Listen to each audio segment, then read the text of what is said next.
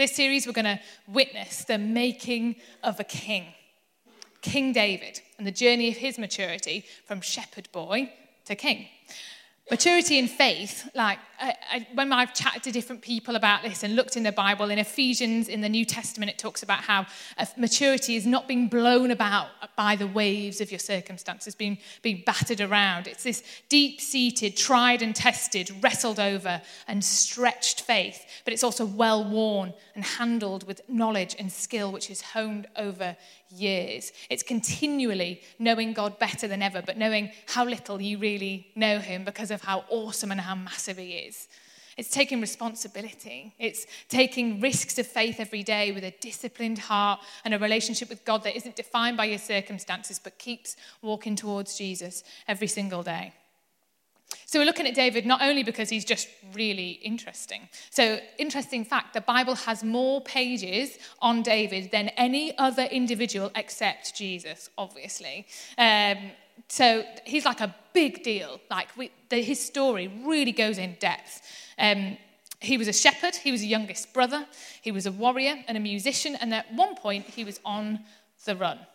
David was God's chosen king, and he united all the tribes of Israel and ruled over them, and he established Jerusalem as kind of the capital of Israel. So that's like a big deal. Jews and the Israelites in the past would be like, David was amazing. That was the golden age. They were the good times. He had these very humble beginnings through to unprecedented power.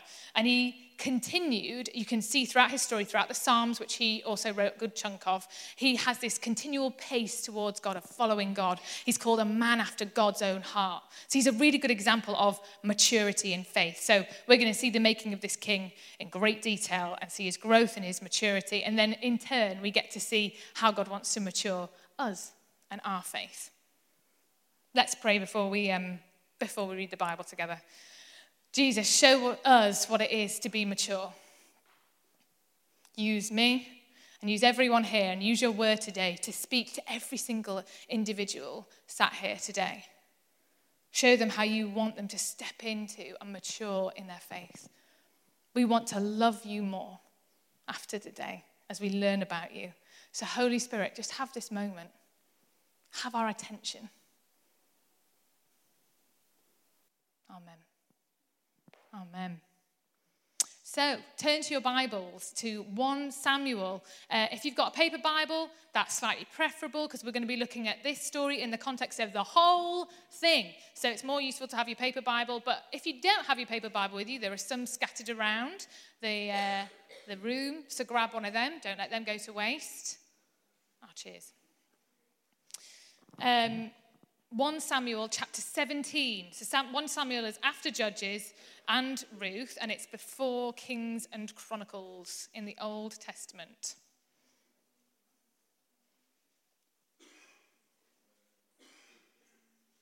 That's it, you can find it. The reason it's called 1 Samuel... Oh yeah, thanks. That's all right, thank you. Isn't he nice? So Samuel, the reason it's called 1 Samuel and not like 1 David or something like that is because Samuel was the appointed prophet at that time. So he was the guy who was chosen by God to speak what God was saying to the people. And he was like anointing the king. So he anointed Saul, who was the first king of Israel, who didn't do amazingly. And then he also anointed David, who was the second and the real great king of Israel. So we're going to come to this story with a wide lens. The Bible is a whole book of books, so it's vital to understand where this story sits in that. And we're just honing in on one tiny episode in the full-blown story of God that we ourselves are part of. So we can't really understand that episode. It's a bit like watching one episode of Friends, like in season 7, and being like, why is everyone sad they're leaving that apartment? You need to understand where they've come from and where they're going. So that's what we're going to try and do. Old Testament, which is the first part of the Bible, all pre-Jesus, although he's around in the form of God or Lord or Yahweh. We're in the stories that the Jews also hearken to and learn about God from.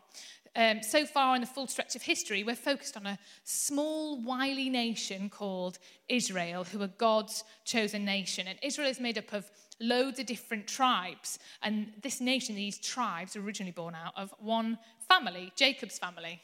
Oh, have you got the little lineage for me? That's lovely. So, yeah, who originally stemmed from Abraham.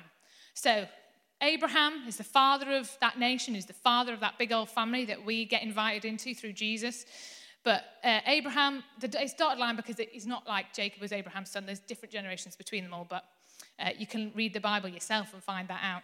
So Abraham, due to Jacob's descendants who grow into a nation whilst they live in and are enslaved in Egypt over hundreds of years, step up Moses, who leads the Israelite nation out of Egypt into the promised land with quite a few setbacks along the way. Then once they're in the promised land, this nation, who are really like a collection of tribes because they keep fighting with each other and deciding they're not going to be under the same ruler and all that kind of stuff, they decide to have judges. So they have different judges who are not like other nations who have these kings who are like big tyrants and are exalted and worshipped, because that isn't really Israel's thing.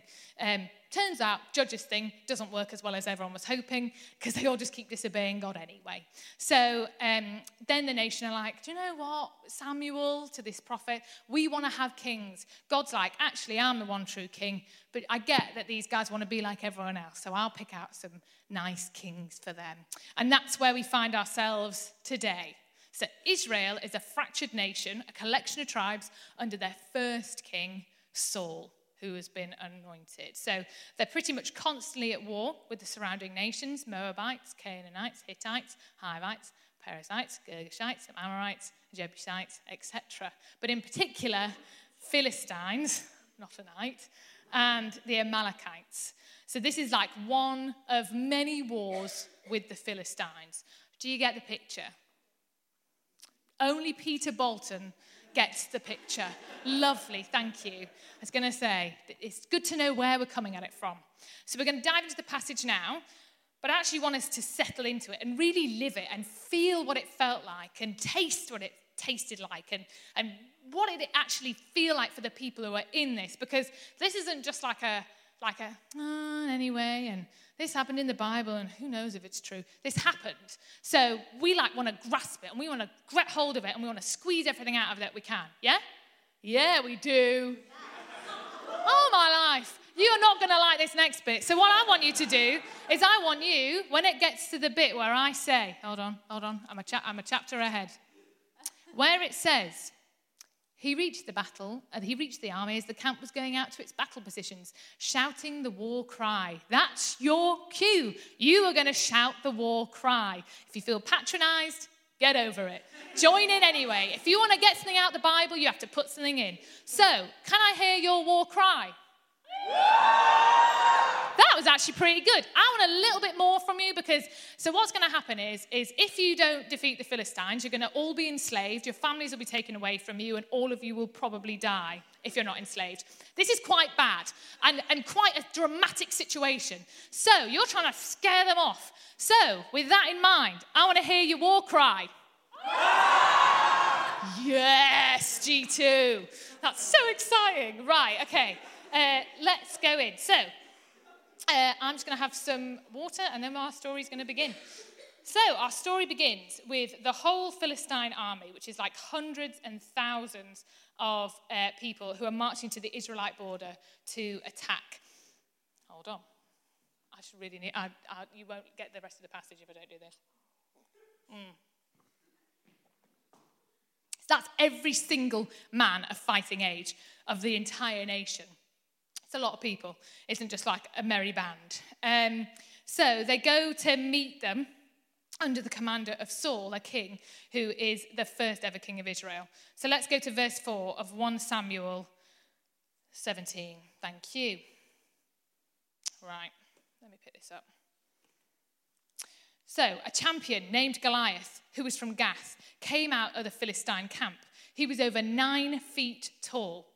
He had a bronze helmet on his head, and he wore a coat of scale armor of bronze weighing 5,000 shekels. That's a lot. On his feet, he wore bronze greaves, and a bronze javelin was slung on his back. His spear shaft was like a weaver's rod, and his iron point weighed 600 shekels. His shield bearer went ahead of him. Goliath stood and shouted to the ranks of Israel, "Why do you come out and line up for battle? Am I not a Philistine, and are you not the servants of Saul? Choose a man and let him come down to me. If he is able to fight and kill me, we will become your subjects. But if I overcome him and kill him, you will become our subjects and serve us. This day I defy the armies of Israel. Give me a man and let us fight each other." On hearing the Philistines' words, Saul and all the Israelites were dismayed and terrified. Now we cut to David, who is too young and unimportant to be fighting in this war. So weirdly, a chapter ago, David was visited by Samuel, the nation's prophet, who was appointed by God. And David, who is the youngest and the least likely of his brothers, never mind everyone else, has been anointed as king, but no one else knows it. So David's anointed as God's chosen king over the whole nation, and no one knows because it just happened during his lunch break. And then he has to go back to his rubbish, lowly, unpaid job as a shepherd. But in our story, here's David on another lunch break from work, and he's delivering lunch to his tall, strong warrior brothers on the front line. He packs up and he sets off for the front line, and he arrives at verse 20. So jump to verse 20 with me. Halfway through, he reached the camp as the army was going out to its battle position, shouting the war cry. Israel and the Philistines were drawing up their lines facing each other. David left his things with the keeper of supplies, and he ran to his brothers and he greeted them. As he was talking with them, Goliath, the Philistine champion from Gath, stepped out from his lines and shouted his usual defiance. And David heard it. And when the Israelites saw the man, they all ran from him in great fear. So David's like, why is everyone afraid of this giant when we have God on our side? Why is everyone so afraid? Look at the reward that the king is going to give us. And his brother, Eliab, overhears him talking to the other soldiers, and he says, "Why have you come down here? Why have you come to place few sheep you meant to be with? I know what you're up to. Looks so much light." All right, David says, can't I even speak? But he's been overheard. And he's sent to Saul as no one else in the entire nation is speaking so bravely or willingly. Jump to verse 32 with me. So David says to Saul, "Let no one lose heart on account of this Philistine. Your servant will go and fight him." Saul replied,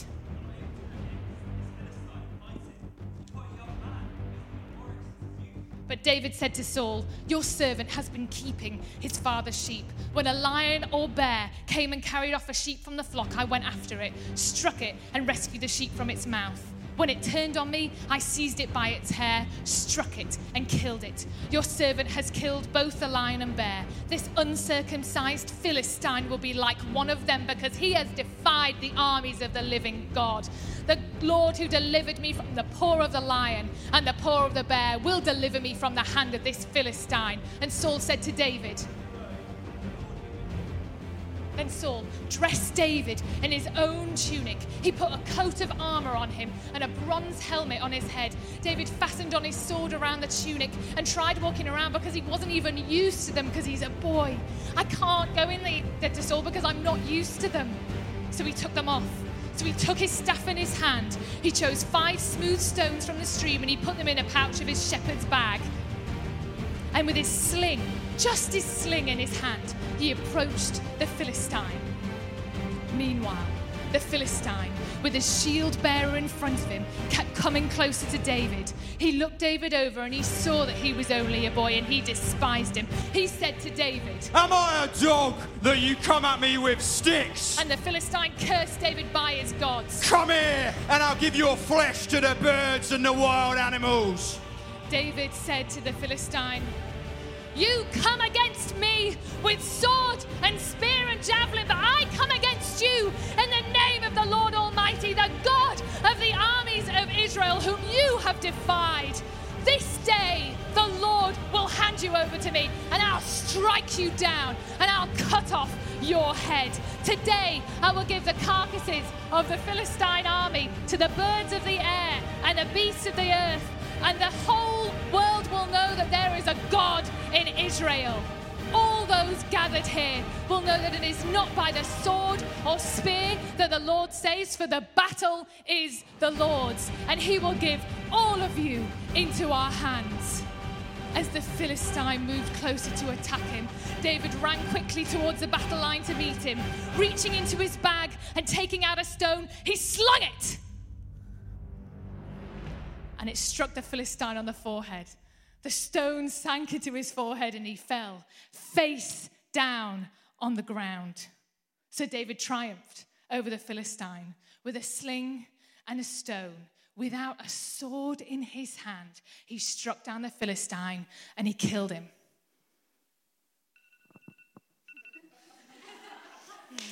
Thank you. Nice one.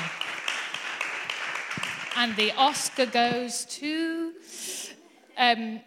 for many of us, maybe not all, we've come across this concept of David and Goliath, and this story in some form, maybe not this exact form, but about small overcoming great, unlikely heroes, overcoming expectations. When have you come across that? Just ponder that for a second. Where have you heard this story before? And who's the hero of this story? I think we always read it as David. Don't we? Who's the hero? It was David. But what I think maturity looks like for us today is to see that David, although he is incredible, he's nothing without God. Maturity means seeing that God is always the hero. God delivers nations. God saves. God wins. Without God, slings and stones don't overcome giants. Without God, shepherd boys don't overcome warriors. God is the hero of the story. And David would be in full agreement with me. And let me tell you why. The reason stems from the beginning of creation itself. Prepare yourself for a potted history of humanity. In the Garden of Eden, at the beginning of time, Adam and Eve are in perfect unity with themselves, the planet, and their God, our God. The world is fruitful and peaceful and flourishing and teeming with life and God's goodness. Everything is as it should be. But there's a tree that God tells Adam and Eve not to eat from because it's dangerous and it will kill them. Then a talking snake appears. We can discuss why there's a talking snake there another time. But the snake contradicts God and he tells Adam and Eve that the fruit isn't dangerous. It's delicious and it will make them like God. They believe him and they eat the fruit, and they and the whole earth are cursed, and evil and death cast a shadow over everything that God's created. But God says, hope is coming.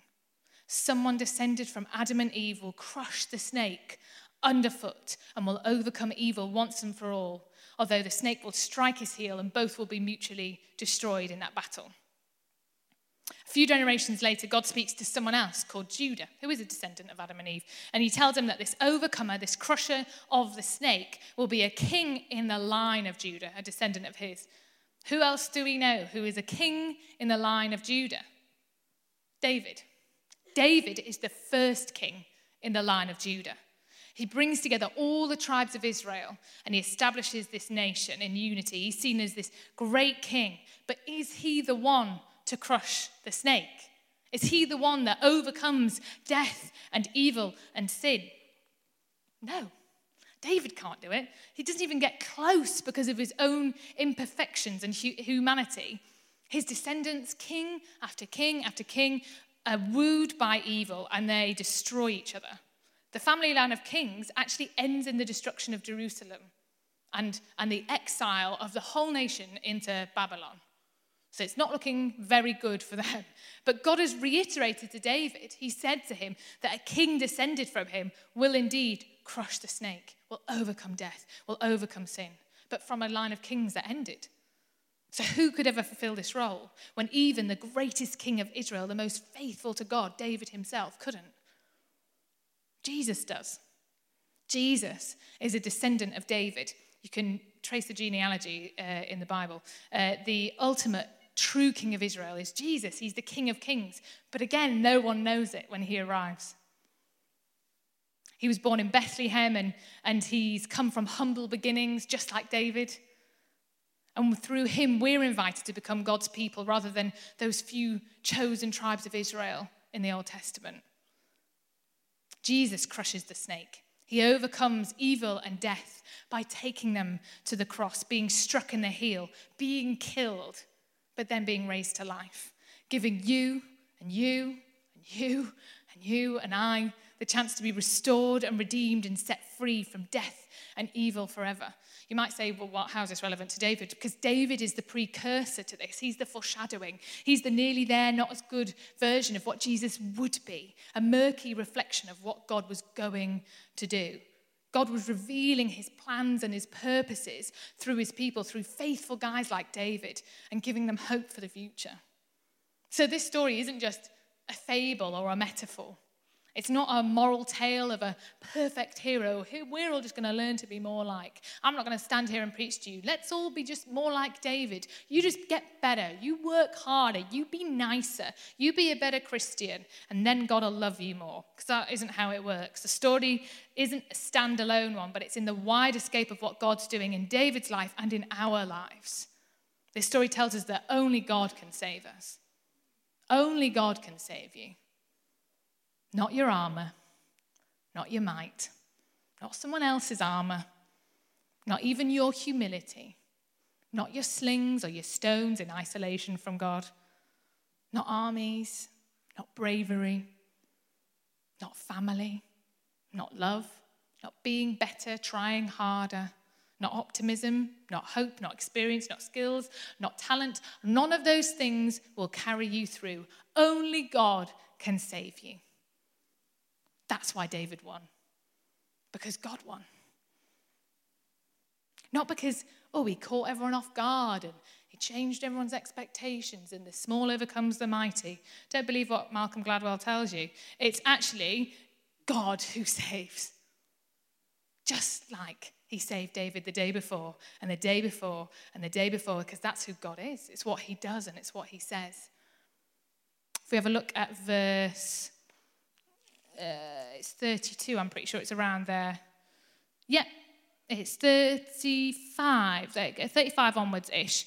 37. The Lord who delivered me from the paw of the lion and the paw of the bear will deliver me from the hand of this Philistine. The Lord who delivered me at work will deliver me from the hand of this Philistine, is basically what David's saying. The Lord who delivered me yesterday will deliver me today. And it's the same for us. The Lord who delivered me from death and destruction when I didn't even know it will save me again. The Lord, Jesus himself, who saved me from myself, will save me from myself again. The Lord who delivered me from burying myself in shame and fear and guilt will save me again from that. The Lord who turned my life around from enslavement to people's expectations to see myself through his eyes instead will do it again today. The God who forgave me yesterday will forgive me today. And he'll make me new. He did it yesterday. He's going to do it again. I don't know about you, but do you remember that he's not tired or impatient or bored of being your savior? He's not tired of rescuing you. So back in this story, the Israelites have messed up. They've broken the promises made to God endlessly since the beginning of time, and unforgivably so. And in this spot, they hadn't learned the error of their ways. And they're not sorry. They're not like, God will show up. It'll be fine. And maybe you find yourself in this position of being like, well, God's probably not even going to show up because I don't really deserve it anyway. I find myself in that position many times every week. But God saves them anyway. He shows up and he throws his weight behind David. And can I just note that David does not have magical powers. He does not have a special code word to make God show up. He is using human words like you or I are using. He's praying in the same way as you or I are. His words are full of faith, yes, and his words are really strong. Oh, my life, to stand before a giant and to say, God will deliver us. God will deliver you into our hands. But at the same time, he's just a person. He's not magic. He's not different from you. Just like the prayers that you pray every day, just like the prayers for healing that you ask for, just like the prayers for peace that you ask for, that has just as much power. It was God who saved them, not David. David's just the conduit, the instrument. He's just like the sling and the stones were. So I think sometimes we read this story like, I'm David. I'm like David, and I just need to be more like him, and then God's going to really like me. But David isn't perfect, and God doesn't love him any more than he loves you or I. And I think in honesty, if we really want to get more out of this passage, we need to see more of ourselves in Saul and the Israelites. I think some of us here are like the Israelites. Let's look at verse 16 and then 20. Verse 16, for 40 days the Philistine came forward every morning and every evening, and he took his stand. Yeah? And then verse 20 as well. Early in the morning, David left the flock with the shepherd, loaded up and set out as Jesse had directed. He reached the camp as the army was going out to its battle positions, shouting the war cry. So if you read this really carefully, if you look at the Hebrew, the way that this is phrased in verse 20 I'm talking about is like they were going out to do the battle cry. Like, as usual, they were going out to do the battle cry. Standard. That was their daily task. That's what it's trying to get across. And verse 16, for 40 days. Now, 40 is actually a symbolic number, so it could just be a symbolically long time. But bear in mind, that means it could have been longer. They could have been on the battle lines, not fighting, just watching Goliath come out and challenge them for 40 days, twice a day or more. Every morning, every night, you're in the Israelite army and you get up and you get dressed and your armor up and you summon your energy and your strength for the bloodthirsty battle. It took you long enough to get your war cry together, for crying out loud. And they stride to the battle lines and they're belting out the war cry and hoping today will look different from yesterday. But once again, Goliath comes out and he just laughs at them. He takes his stand, verse 23. If you look at verse 23, as he was talking with them, Goliath, the Philistine champion from Gath, stepped out from his lines and he shouted his usual defiance, and David heard it. So, the words in the Hebrew, when it says took his stand, these words are really strong. This isn't just someone like standing before you like this. This is like took his stand. The same words are used of God when he takes his stand against people. So it's like immovable, defiant, blocking the way, stopping you from moving forward. So every day, the whole army, every single man of fighting age in the nation, run away from this guy who's coming out to take a stand, and he's immovable. And then every day, they get back up and they go back to the front line. Why? Why do you think they keep going back? Why do you think they keep doing the war cry?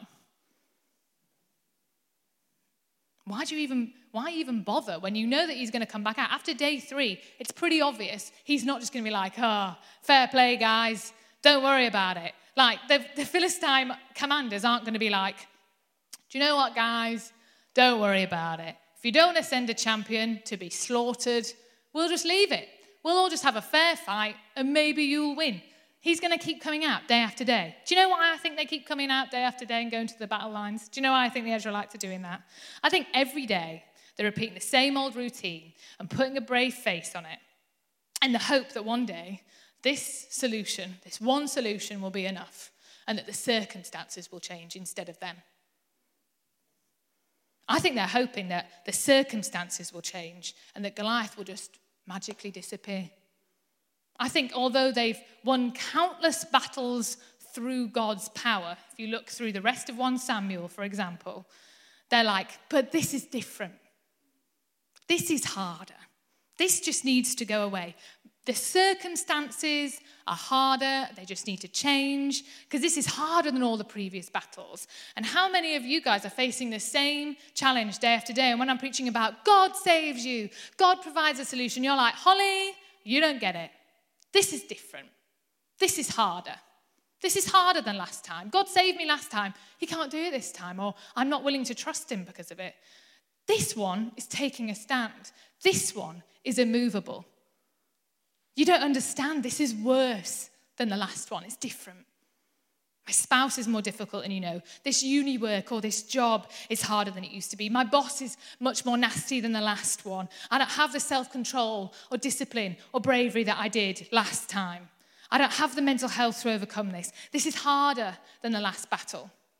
And so you wake up day after day after day and you drag yourself to the battle lines and you do your war cry, you follow the same strategies, you're wearing the same armor, and you're just hoping, fingers crossed, that circumstances might change this time.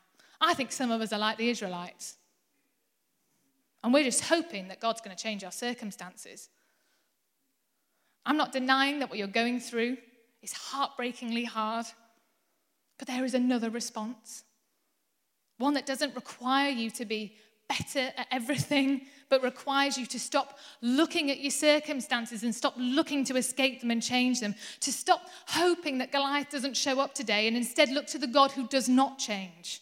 Verse 33, Saul replies, "You are not able to go out against this Philistine and fight him. You are only a boy, and he has been a fighting man from his youth." Let's just pause there. What's highly ironic here is that Saul, who is the king of Israel at this point, powerful, many a victory against this same army under his belt, who has also been, interestingly so, a fighting man from his youth, unlike David, Saul was said to stand a head taller than all of the men in Israel. If I'm looking for someone to fight a giant in Israel, who are you going to pick? Probably the tallest, most powerful man. Interestingly, even Saul, even though he has the same kind of armor, because when he puts it on David, the same words are used for Goliath. So he could be a match for the giant. He is the best equipped, but he too is like, this is different. This is harder. This is where my abilities end, because he's looking at his abilities, not God's. He believes it's all down to him, but he doesn't see that only God can save him. David replies in verse 34, "Your servant has been keeping his father's sheep. When a lion or bear came and carried off a sheep from the flock, I went after it. I struck it. I rescued the sheep from its mouth. And when it turned on me, I seized it by its hair. And I struck it and killed it. Your servant has killed both the lion and the bear. This uncircumcised Philistine will be like one of them, because he has defied the armies of the living God. The Lord who delivered me from the paw of the lion and the paw of the bear will deliver me from the hand of this Philistine." God saved me yesterday. God saved me last week. God saved me all those years ago. He kept me from harm then, and he will do the same now. God has also delivered entire armies into the hands of the other Israelites, like Jonathan, a few chapters earlier, who sneaks into the Philistine camp a few chapters ago, and he decimates his army, just him and like literally one other guy. So David isn't the only recipient of miracles, he's just the only one who remembers them. This isn't saying, God saved you, so you'll never have any problems. Isn't that nice? Because Jesus told us in John 16 that in this world we will have trouble. And if anything, following him will bring upon more hardship and more trouble. You can look it up. This isn't saying that God's going to give you a perfect, cushy life and nothing's ever going to go wrong. But God is greater than anything that you're facing right now. He can overcome it. His time, his way. Even if that's at the end of time, when Jesus comes back and he wipes every tear and he heals every sickness and he takes everyone home with him. David still got attacked by lions and bears as an everyday humdrum occurrence. God didn't say, "I won't send you any lions and bears. I'll stop them coming." But he does keep David from harm. He did give David he made it possible for him to even overcome wild animals single-handedly with his bare hands. God gets the credit for making that possible and for saving him.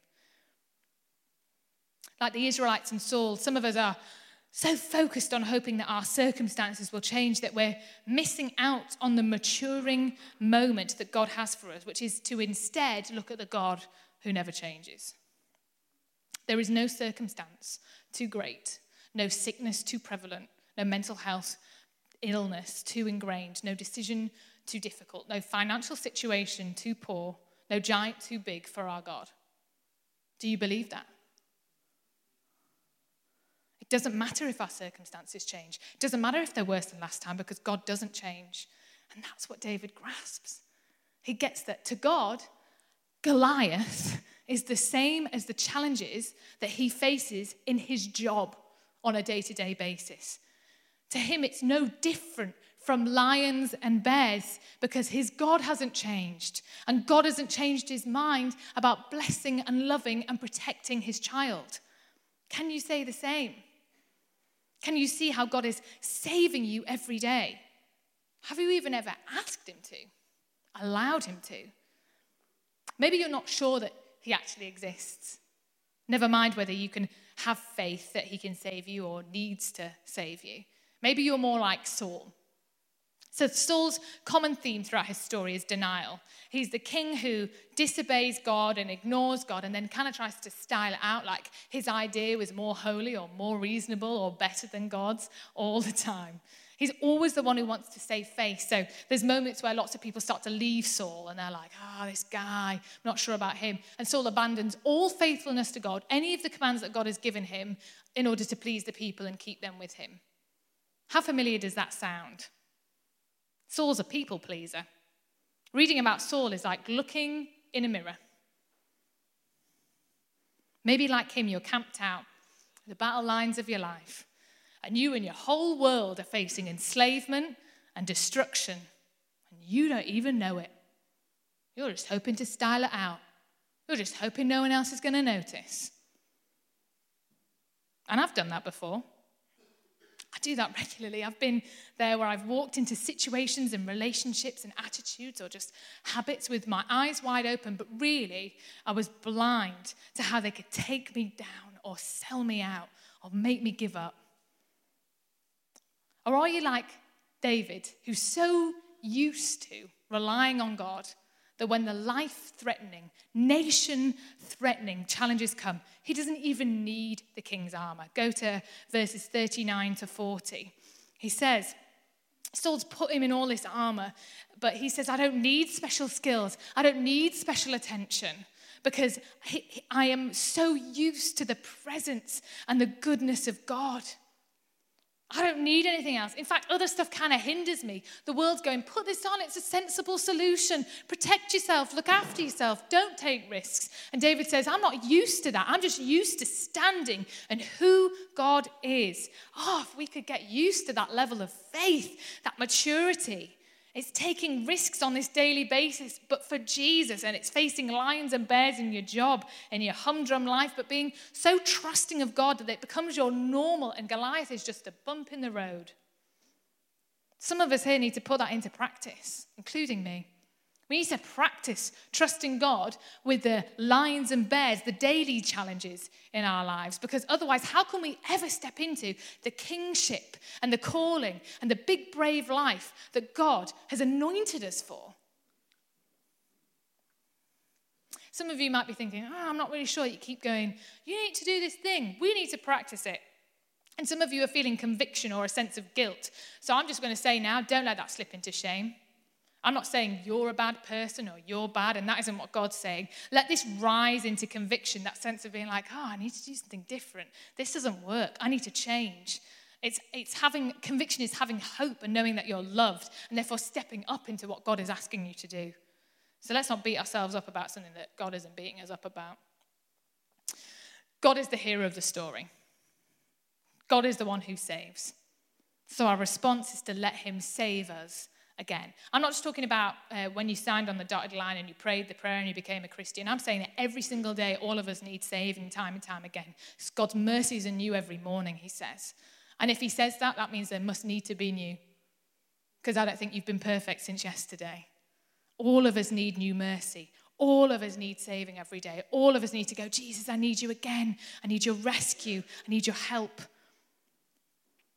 So for some of us, you've never asked God to save you. You've never called on him for help like David did. And today's the day to invite him in for the first time. I know we're talking about maturity, but today's the day where you go, yes, God, rescue me. Let tomorrow be the day that you said, God will continue to save me like he did yesterday. Don't be like Saul, who was oblivious to the destruction he was bringing upon himself, and he was in denial. So you can join in this response with us now. And I think pretty much all of us have a response to make. The beautiful thing about God calling us into maturity is that no one is nailing it. No one's there. You can't just reach maturity. There's always more to find. We all have a way to go, and we can all mature more. So it's for all of us. I think the call is, are you used to God saving you like David was? Are you like, yeah, I'm not used to the things of the world. I'm used to God. Or whether we keep stepping in with our armor and stepping in with our stuff to try and rescue ourselves or justify ourselves or make ourselves feel better. And the call is, Are we looking for our circumstances to change? Or are we looking at the God who never changes? Are we asking God to just disappear what's in front of us? Or are we trusting him as we step forward? So we're going to lay down our armor like David did to say, God, I want to get used to relying on you. I want to be so used to you rescuing me every day that every expectation or protection or armor or solution that the world tries to dress me in or I try to dress myself in, it doesn't fit, because actually knowing you and looking at you is all I need. Would you stand with me?